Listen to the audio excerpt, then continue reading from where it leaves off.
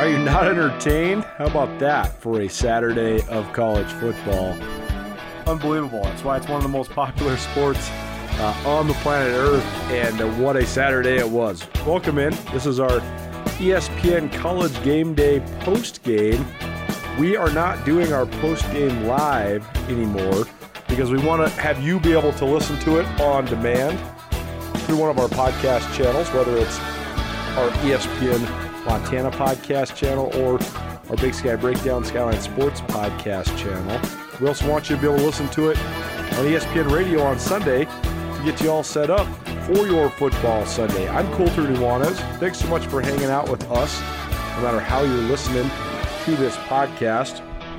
If you're listening on Sunday morning, stay tuned. We got a doubleheader. NFL season officially underway on Thursday. The NFL began with the Buffalo Bills drilling the Los Angeles Rams, but the full slate of NFL action, Week 1, gets started today. We have the Baltimore Ravens against the New York Jets at 11 o'clock, and then we have the Green Bay Packers at the Minnesota Vikings, a pivotal NFC North showdown at 2:30.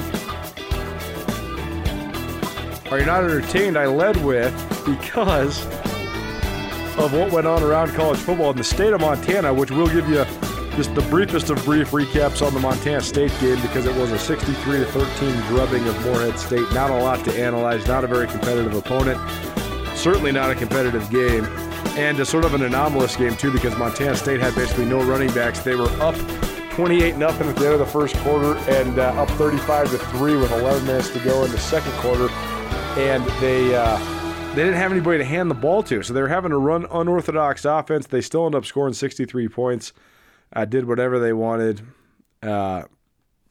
offensively, defensively. The game in Missoula, a dominant win by the Montana Grizzlies as well, 24-7 over South Dakota. It was everything else that happened in college football that was wild and crazy. So let's take a look all the way down. It's hard for us to follow FBS college games because we're always covering Big Sky Conference college games. But I got all sorts of texts and comments and feedback. You watching this game? You seeing this game? No, I'm not. But I love the updates, and so keep them coming for sure. But the first one I started hearing about was Texas. Texas had Alabama on the ropes. They were up 16-10 late in the fourth quarter. They ended up going down 17-16. But then they got a third and a fourth down stop that looked like they stemmed and swung the tide, and they get another field goal. So they're up 19-17, but Alabama scores in the waning seconds, and Alabama escapes, the number one team in the country.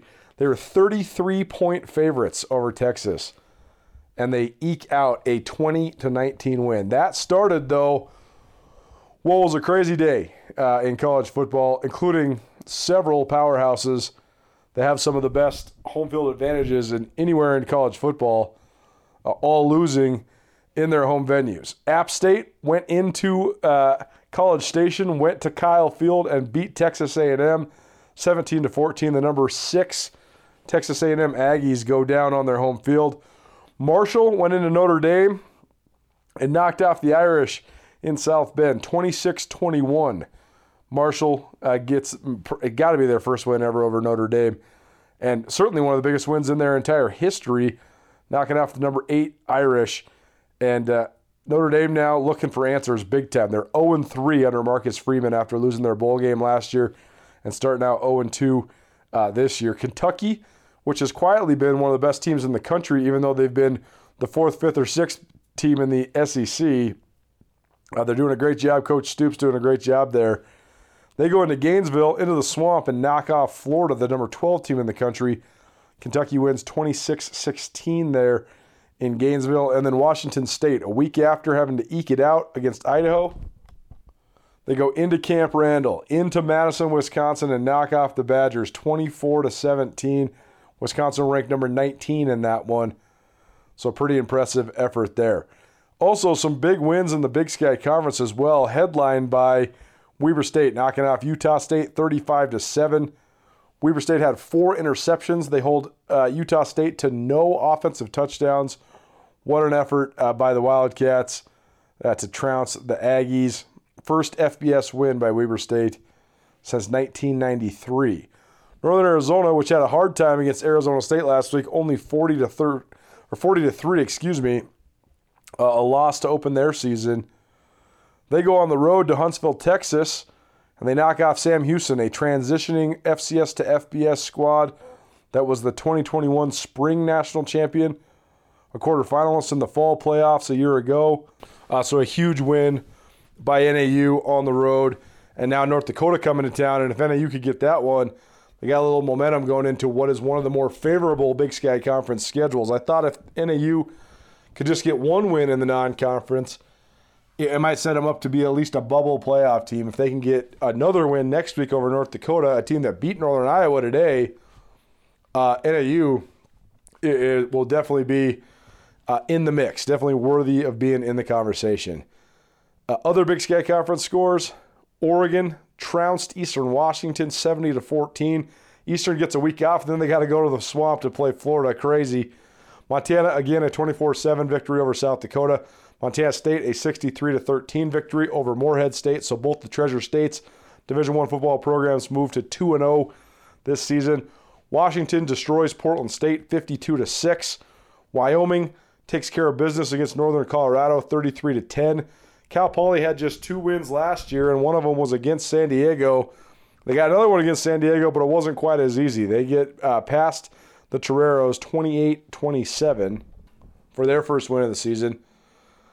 South Dakota State, the number 2 team in the country, they hosted number 25 UC Davis on Saturday, and Davis gave them all they could handle, but South Dakota State stays undefeated with a 24-22 victory. San Diego State, no problem with Idaho State, 38-7, second straight Mountain West loss for the Bengals after getting rolled up by UNLV in week 0. And Idaho was up 10-0 in Bloomington, Indiana, over Indiana of the Big Ten, but the Hoosiers rallied in the second half. They really dominated in the third and fourth quarters, and Indiana pulls away for a 35-22 victory. You're listening to our ESPN College Game Day postgame in association with Skyline Sports. I'm Colter Nuanez, coming to you either on your podcast channel or on your radio dial. Appreciate you no matter which way you were listening in. Let's take a look quickly at the Montana State game before we get some real analysis about the Montana game. Later on in this podcast, we're going to hear from Bobby Hauck, the head coach of the Montana Grizzlies, his senior quarterback, Lucas Johnson, and senior captain linebacker Patrick O'Connell. And we'll also hear from Bob Nielsen, the head coach of South Dakota, who brought the Coyotes to Missoula and left with a 24-7 loss for a team that made the playoffs last year. Over in Bozeman, not a very competitive game. Morehead State, a Pioneer Football League squad, non-scholarship from Morehead, Kentucky, and they got rolled up last week by Mercer. They get rolled up this week by Montana State, 63-13. The Bobcats win going away. They're up 28-0 at the end of the first quarter. They were up 35-3 early in the second quarter, 42-3 midway through the second quarter. I mean, they could have scored as many points as they wanted, and really got away from Morehead State, even with Montana State being so shorthanded. That was the story of the game. Isaiah Fonse, the All-American, he remains out indefinitely. Kagan Williams, San Diego State graduate transfer, he also remains out indefinitely. Lane Sumner, who went for 176 yards last week in MSU's 40-17 win over McNeese State, he was unavailable for this game. So true freshman Jared White, he gets his first start of his career, and he goes down early with what looked like a high ankle sprain. And so Montana State basically had no running backs. Brent Vigen talked about Elijah Elliott, Garrett Kuhn also being potentially in the mix. Elliott ended up getting 4 carries today. Kuhn was nowhere to be found. RJ Fitzgerald, the fullback, got a couple carries. Other than that, almost all of Montana State's rushing attempts came from quarterbacks Sean Chambers and Tommy Mellott, as well as wide receivers like Marquis Johnson and Cleveland Thomas, but they proved they could still run the ball. 390 yards rushing, so the Bobcats are averaging 7 yards. A 55 got off to a really slow start throwing the football, but then got it locked in a little bit. He was 16 of 22 for 265 yards and 2 touchdowns, so good statistics for him. The Bobcats looked okay on offense. They looked good on offense considering they scored 63 points. They got the ball to the tight end more effectively, which I think is going to be a key for them. Trayton Pickering, 5 catches, 98 yards. Ravy Alston had 5 catches for 96 yards. Willie Patterson, 3 catches for 51 yards. And Derek Snell, the tight end, he had another catch for 9 yards as well. But other than that, I mean, it was a non-competitive game in Bozeman. Montana State did whatever they wanted. They really rolled in that one. And we'll have more analysis of it on Monday during Nuanez Now, my daily radio show during the Montana Football Hour. But Montana State expected to be 2-0 after 2 home games to begin the season. And they are 2-0, and now they take the show on the road to go play a talented Oregon State team in downtown Portland at Providence Park against a Pac-12 opponent. ESPN College Game Day post-game podcast recap, as well as maybe you're listening on your Sunday morning. If you are listening on Sunday, we got NFL action coming up. Let's talk about the Grizz game. The 2 overwhelming storylines coming out of Montana's 47-0 win over Northwestern State. Just how good the Grizz defense looked. Just how nice Lucas Johnson looks as a quarterback. Same storylines coming out of the South Dakota game. Montana looked great on their first 2 or 3 offensive possessions. They were up 13-0. You could never really imagine a better start than what they had. Their defense was cranking on all cylinders. And then once they had that big lead, you just wonder if they get conservative, if it's play calling, if it's part of the tactic, or what the deal is. But Montana, they've sort of had absent stretches offensively after building early leads, but it doesn't matter because the defense just goes and gets them the ball back over and over and over again. They're so good on third down, Montana is. Their pass rush is second to none. They do it in such an unorthodox, creative, and ferocious fashion. And the tail of the tape in this one, 12 first downs for the Coyotes, only 209 yards of total offense. They extended their scoreless streak to 135 minutes. And so a shutout in week 1, a near shutout in week 2. If it wasn't for a 25-yard touchdown run by Thomas Tice, Montana fully dominant in this game. I thought South Dakota was a good team, good offensive line, actually really good offensive line, good on the defensive front. They weren't getting completely tossed around or manhandled. They were able to physically hang with Montana. I thought their running back, Thomas Tice, was very good. I thought their quarterback, Cameron Champ, even though he got completely battered and bruised and run roughshod, he was still solid. I thought Wesley Elidor, who was their number 1 receiver, number 9, he was a very good player. And on defensively, I thought their secondary had great speed and some great athletes. I thought Miles Harden, who had a fumble recovery when Junior Brigham fumbled in the red zone, which, by the way, that was probably the biggest flaw of Montana, was they did cough the ball up inside the 20-yard line twice. One time, Junior Brigham lost it. Miles Harden gained it, and that would have given Montana a 3-possession lead, but instead South Dakota takes over. Harden also had a pick later on. I thought number 1 was very good for South Dakota, and then I also thought Trey Thomas, the linebacker there for the Coyotes, he had a tackle for loss and a forced fumble, and looked really good physically as well. I thought South Dakota has good talent. You can see why they were a playoff team a year ago, but Montana, they just looked better. And as Bobby Hauck said in the postgame, he was never uncomfortable. Even with the red zone turnovers, even with some of the glitches that his team experienced. They're having ups and downs on offense sometimes. Defensively, though, they look like an absolutely well-oiled machine that's just so dead set on pitching a shutout every time out. Here's what Bobby Hauck had to say in his postgame press conference evaluating his team's overall effort in their 24-7 victory over South Dakota. Great. We're excited to be 2-0. That's a really good win over a quality football team that's well coached, well prepared. Like the way we came out and played and took the win. That was great. I think it's longest streak not to give up a point in Grizzly history, and I think the biggest point differential in 2 games in like 75 years. So good start by our team. Coach, what do you think of your defense's ability to respond no matter what happens? I mean, it doesn't matter if the offense is just coming off a touchdown or a turnover. They seem to rise to the occasion. How? I don't know. I should let Pat answer that. I think it's the way they're trained day in, day out. Yeah, I'd say the same thing. We work on it a lot. We work on sudden change stops and situations like that. So I think it's a testament to the coaching staff for getting us prepared and knowing what's going to happen, especially after stuff like that. And when the offense has a quick start, how much does that inspire you? I mean, you guys are up 13-0 after your first two possessions, probably feeling pretty good. Oh, yeah. I mean, that's the dream of being on defense. You can just go cut it loose knowing that the offense has your back. That's the epitome of being on defense, I think, because you know they're gonna do what they do, and it was pretty awesome today. The other undeniable storyline for this Grizz football team, Colter Nuanez, ESPN Radio, as well as any of your podcast channels. Appreciate you joining us here for this ESPN College Game Day postgame recap podcast/radio segment. Is Lucas Johnson, the senior quarterback, graduate transfer from San Diego State. He was the model of efficiency again on Saturday. Started out 18 of 20, finished 22 of 28, threw for 180 yards, completed almost 80% of his passes, and also rushed 13 times for 75 yards, which was a team high, scored 2 touchdowns on the ground. So thought Johnson was good, poised, savvy. You could tell he's just confident. He's got a good feel for the game, good feel in the pocket. And he also knows exactly the style they want him to play, even though he is a pretty electric athlete with a lot of great skill.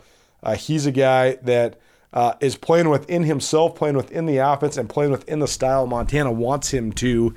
Even though if they wanted to, they could definitely put hit on him to try to go win them football games. But instead, he's just a important and certainly game-changing cog in what this Montana team wants to do, but they're not just putting it all on him to go out and win them games. Here's Lucas Johnson on what it's like playing with this Grizz defense and what he thinks of his responsibility to guide this Montana team as a senior captain for the number 2 team in the FCS. Do you prioritize having a quick start when you know you have a defense like you do? Yeah, I mean, it means a lot. You always want to go out there and start fast, and we always know that our defense is going to show up, and it's going to be they're going to be in there, they're going to be stout, they're going to get us the ball back. So we just got to do our part in scoring touchdowns and taking care of the ball. Yeah, I mean, on offense, we got up early, but I think we kind of let off the gas a little bit. I feel like we have to be able to, put teams down when we're up like that, and our defense did a really good job. But, as an offense, I think we started well, but we kind of faded. So we're going to go back to watch some film, and we're going to, get better for next week. You've only been sacked once, I think, in the 2 games. Obviously, a lot of credit to the offensive line. But how do you sort of develop that sense of timing to get the ball out or to take off and run when you're feeling somebody coming? A lot of that is just the O-line. I've been back there. They've given me a lot of time. And, we practice getting the ball out quick, but a lot of it is all O-line. They've been doing a really good job of keeping me upright back there. South Dakota came into this game after getting shut out by Kansas State. They almost got shut out in this one as well. Bob Nielsen, the head coach, he was not happy with the way his team performed in this football game, particularly offensively, but he also was very, very complimentary of Montana and the defense that they play and the pressure they're able to put on quarterbacks and opposing offenses. Here's Bob Nielsen following his team's 24-7 loss at Montana in Missoula. First of all, congratulations, Coach Houck. He's got a really good football team. We knew they were really good. We knew we were going to have to make some things happen today. Playing on the road here against a very seasoned and talented group. We played really poorly offensively. Really disappointed with that performance. Defensively, they come after you. They keep coming after you, and we just didn't have very good answers today, and that's our fault. We got to coach better, obviously, on that side of the football. I like the way our guys fought to the end. We got a little momentum there at the end of towards the end of the fourth quarter, but it was too little, too late. You got to play that kind of football from the very beginning to have a chance to win here. When the Grizz get off to a start like that, how difficult is it? When they're up 13-0 and they can let their defense kind of just cut it loose. They're not the kind of team you want to play from behind against, that's for sure. It's 2 weeks in a row now. We haven't played very well right out of the gate, giving up a couple of big plays, which is atypical of us defensively. The thing that you got to be able to do if that happens is you got to be able to throw some counter punches, and offensively, we had a chance to make a few big plays. We had some guys behind coverage. Had a guy, we had a chance to complete a pass for a touchdown there in the second quarter. Had one to start the third quarter that could have been a big play. And when you get those kinds of opportunities against a really good defensive football team, you better capitalize on a few of them because at least that makes them pay a price for all the pressure that they put on you. The Grizz defense littered with stars once again. 5 sacks for the second week in a row. Patrick O'Connell had 1.5 sacks. I thought he actually even had 2.5 sacks. I thought he had 2 solos and then contributed, shared one with Hank Noose. But either way, Hank Noose got on the board, his first half sack of the season. Tyler Flink, Missoula Big Sky, who scored a touchdown on a blocked punt last week, he had his first career sack in this one. And Braxton Hill put the exclamation point on. He had a sack in the north end zone for a safety for his first sack of the season as well. Just how does the Grizz defense do it? I've been analyzing this defense now for 4 seasons since Bobby Hauck's returned, 5 full years, and it is quite the intricate and aggressive dance that they do. It's not just defensive linemen sacrificing themselves. It's not just high pressure and read-based and zone-based blitzes. It's not just the ability to run multiple coverages on the back end. It's all in synchronicity, and I think it takes an unbelievable level of physical conditioning, an unbelievable level of discipline, and an unbelievable level of training, and I think that's why a team that has so many veteran dudes, that's why they're operating this defense at such an unbelievably high level. Their captain, though, one of the best defensive players I've ever seen play at Montana, is Patrick O'Connell. Here's what he had to say on why the Grizz defense is operating at such a high level. What does it take to run this defense? What does it take to execute at this high of a level? I think the coaches definitely get us prepared. It comes from the film, it comes from knowing what they're going to be in, and then it comes from us just dialing it up and knowing what we're doing. That's the most important thing, get everyone lined up and get communicated and running the right stuff that Coach Bear calls, and it's basically your hair's on fire on third down, so that's the money down. We got to go win every single third down. Pat, you guys get so much pressure from your linebacker spots. I mean, you're coming off the edge a lot, but also you're coming up the middle a lot too. I mean, what factors go into just being able to execute the defensive scheme you guys run? Hard coaching, definitely number one. Guys buying into it and accepting their role and doing what we're coached and taught. And I think everyone on the defense has accepted that. And there's a reason why, we shouldn't have gave up 7 today anyway, but there's a reason why we've only given up 7 points in 2 games. So it's awesome to see. Even with a couple big plays and a 25-yard touchdown run, the Grizz defense they only gave up 209 yards total, and they only gave up 12 first downs, and they kept South Dakota State off the board until there was 6 minutes and 27 seconds left in the game. One of the architects of this, Kent Baer, is the play caller, and he really has a huge influence on this, but you have to imagine that Bobby Hauck, a defensive-minded head coach, a guy who loves playing defense, a guy that loves having his brand of football be defensively based, you have to think he loves this Grizz unit. And you can tell when he talks about it. He's trying to be understated about it. He doesn't want to hype them up too much, but he loves the way this unit plays. Here's what Bobby Hauck had to say on why the Grizz can put so much pressure on opposing teams. I mean, as you've seen the defense evolve, how much is it just having so many guys that have so many reps playing it under their belts, and how are you guys been able to be just so disruptive, especially up front? Well, we've got good speed, so that helps, including up front. So the speed and the quickness is good, the aggressiveness, and then they have an understanding of support, aiming points, and we're good tacklers. So if something breaks, we get it down and knock it down pretty good and go play the next one. It is it's hard to deal with. Colter Nuanez, ESPN Radio. This is our ESPN College Game Day post-game recap. Thanks for listening on your podcast channels. Thanks for listening live on your radio. We got some NFL coming up here on ESPN Montana momentarily. But the Bobcats, a 63-13 win over Morehead State, and the Grizzlies, the game we spent most of this time analyzing, a 24-7 win over South Dakota to move to 2-0. The Grizz have been very impressive. I think they're very warranted in their number 2 ranking nationally. I thought their offensive line looked okay in week 1 and good in week 2 if they keep making progress like that. It's going to be a good thing for Montana. I think their defense is operating at such an unbelievably high level. They're dictating games. They're dictating the tone, the tempo, the pace. They're dictating it all. And I think that that's a product of so many different things. But it's certainly a direct reflection on their coaching staff and the work that these guys put in and the training that these players have put in as well. Their physical conditioning and their mental sharpness is second to none. Pretty impressive to watch so far earlier in the season. What does it all mean, though? I thought Montana was going to win the league this year. I still do. I think they're a very impressive and veteran-laden and disciplined squad. But are they there on a truly national level? Well, of course they are there. I mean, they're the number 2 team in the country. But can they make a run at the whole thing? Can they make a run at the national championship? We'll see. But standing in their way, I've seen North Dakota State now live in person, I think 10 times over the last 5 years. We've seen the elephant, so to speak. They're unbelievably well coached. I mean, everything I just said about Montana, North Dakota State is that, but they've done it at an unbreakable and almost peerless level over the last decade. Well, how close is Montana to North Dakota State?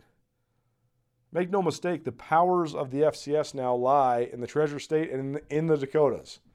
South Dakota, a really good team, and they're almost pulling up the rear there. And North Dakota has also been very good lately. And South Dakota, North Dakota, they're right there. But they're not NDSU and they're not South Dakota State. Those are the number 1 and 2 teams in the United States other than Montana and Montana State. Those are your big 4 right now. South Dakota has played against North Dakota State many times. They've seen them in the Missouri Valley. They see them on film all the time. So that's what we'll conclude with. Here's what Bob Nielsen had to say about how does Montana stack up on a national level? How does Montana stack up with the Bison? They're very comparable, I think, to a Valley team. Offensively, I think their offensive line's really physical. And they're big, bigger than I think advertised. I thought that's a good-looking group. Looks a lot like a Valley offensive line. Obviously, the quarterback's a very good player. Their perimeter guys are good.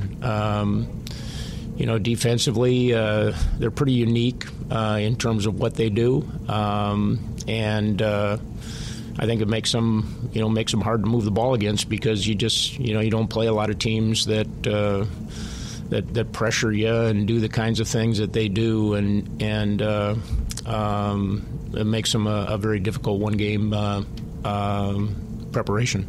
National championship aspirations for Montana here, and that means going to North Dakota State usually. A team you guys see a lot in the Valley. After seeing Montana, how do you think they will match up with the Bison?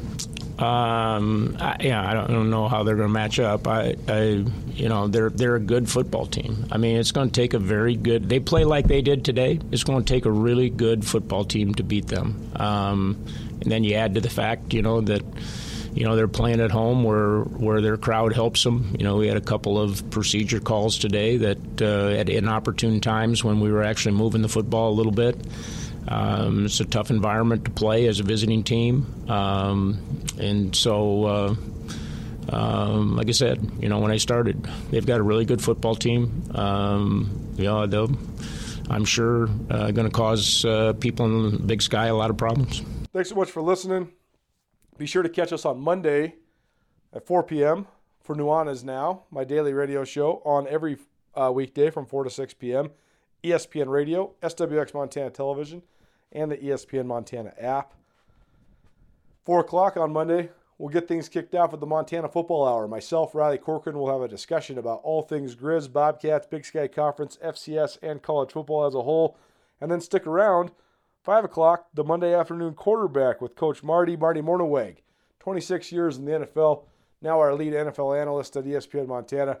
Excited to have Marty in on the show as well to break down week 1 of all NFL play.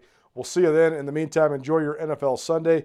Enjoy your weekend, and thanks so much for following along. This has been our ESPN College Game Day post-game recap here on ESPN Radio and on your various podcast hosting networks. We'll see you at 4 p.m. for Nuanez Now on Monday.